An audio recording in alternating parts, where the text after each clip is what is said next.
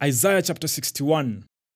The Spirit of the Sovereign Lord is upon me, for the Lord has anointed me to bring good news to the poor. He has sent me to comfort the brokenhearted and to proclaim that captives will be released and prisoners will be freed.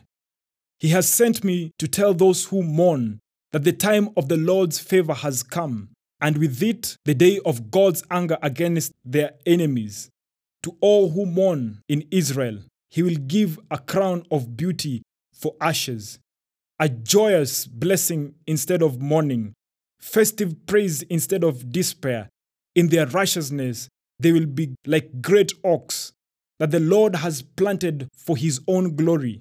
They will rebuild the ancient ruins, repairing cities destroyed long ago. They will revive them, though they have become deserted for many generations. Foreigners will be your servants. They will feed your flocks and plow your fields and tend your vineyards. You will be called priests of the Lord, ministers of our God. You will feed on the treasures of the nations and boast in their riches. Instead of shame and dishonor, you will enjoy a double share of honor. You will possess a double portion of prosperity in your land, and everlasting joy will be yours. For I, the Lord, love justice. I hate robbery and wrongdoing. I will faithfully reward my people for their suffering and make an everlasting covenant with them. Their descendants will be recognized and honored among the nations. Everyone will realize that they are a people the Lord has blessed. I am overwhelmed with joy in the Lord my God, for he has dressed me with the clothing of salvation and draped me in a robe of righteousness. I am like a bridegroom dressed for his wedding, or a bride with her jewels. The sovereign Lord will show his justice to the nations of the world. Everyone will praise him. His righteousness will be like a garden in early spring, with plants springing up everywhere. Isaiah chapter 62. Because I love Zion, I will not keep still. Because my heart yearns for Jerusalem, I cannot remain silent. I will not stop praying for her until her righteousness shines like the dawn and her salvation blazes like a burning torch. The nations will see your righteousness. World leaders will be blinded by your glory, and you will be given a new name by the Lord's own mouth. The Lord will hold you in his hand for all to see, a splendid crown in the hand of God. Never again will you be called the forsaken city or the desolate land. Your new name will be the city of God's delight and the bride of God. For the Lord delights in you and will claim you as his bride. Your children will commit themselves to you. O Jerusalem, just as a young man commits himself to his bride, then God will rejoice over you as a bridegroom rejoices over his bride.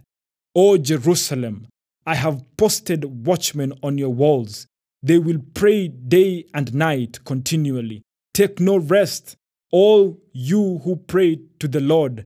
Give the Lord no rest until he completes his work, until he makes Jerusalem the pride of the earth.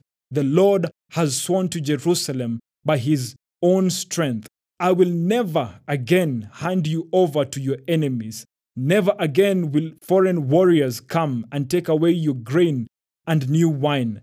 You raise the grain and you will eat it, praising the Lord. Within the courtyards of the temple, you yourselves will drink the wine you have pressed. Go out through the gates, prepare the highway for my people to return. Smooth out the road, pull out the boulders, raise a flag for all the nations to see. The Lord has sent his message to every land. Tell the people of Israel, look, your Savior is coming. See, he brings his reward with him. As he comes, they will be called the holy people and the people redeemed by the Lord. And Jerusalem will be known as the desirable place and the city no longer forsaken. Isaiah chapter 63. Who is this who comes from Edom, from the city of Bozrah, with his clothing stained red? Who is this in royal robes, matching his great strength? It is I, the Lord, announcing your salvation. It is I, the Lord, who has the power to save. Why are your clothes so red, as if you have been treading out grapes? I have been treading the winepress alone. No one was there to help me. In my anger, I have trampled my enemies as if they were grapes. In my fury, I have trampled my foes. Their blood has stained my clothes, for the time has come for me to avenge my people, to ransom them from their oppressors. I was amazed to see that no one intervened to help the oppressed.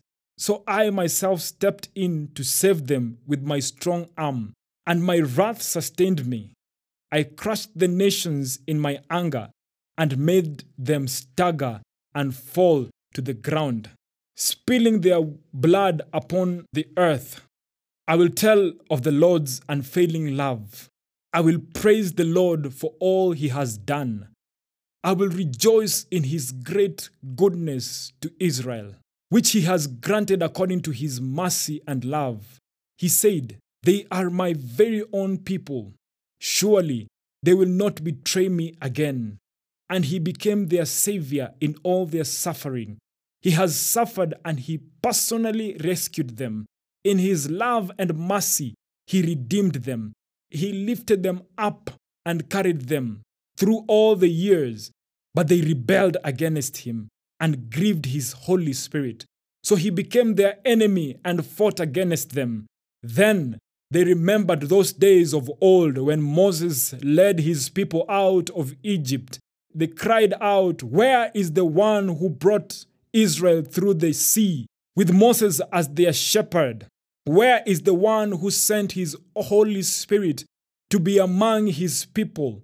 Where is the one whose power was displayed when Moses lifted up his hand, the one who divided the sea before them, making himself famous forever? Where is the one who led them through the bottom of the sea? They were like fine stallions racing through the desert, never stumbling, as with cattle going down into a peaceful valley. The Spirit of the Lord gave them rest. You led your people, Lord, and gained a magnificent reputation. Lord, look down from heaven. Look from your holy, glorious home and see us. Where is the passion and the might you used to show on our behalf? Where are your mercy and compassion now? Surely you are still our Father. Even if Abraham and Jacob would disown us, Lord, you will still be our Father. You are our Redeemer from ages past. Lord, why have you allowed us to turn from your path? Why have you given us stubborn hearts so we no longer fear you? Return and help us, for we are your servants, the tribes that are your special possession. How briefly your holy people possessed your holy place, and now our enemies have destroyed it. Sometimes it seems as though we never belonged to you, as though we had never been known as your people.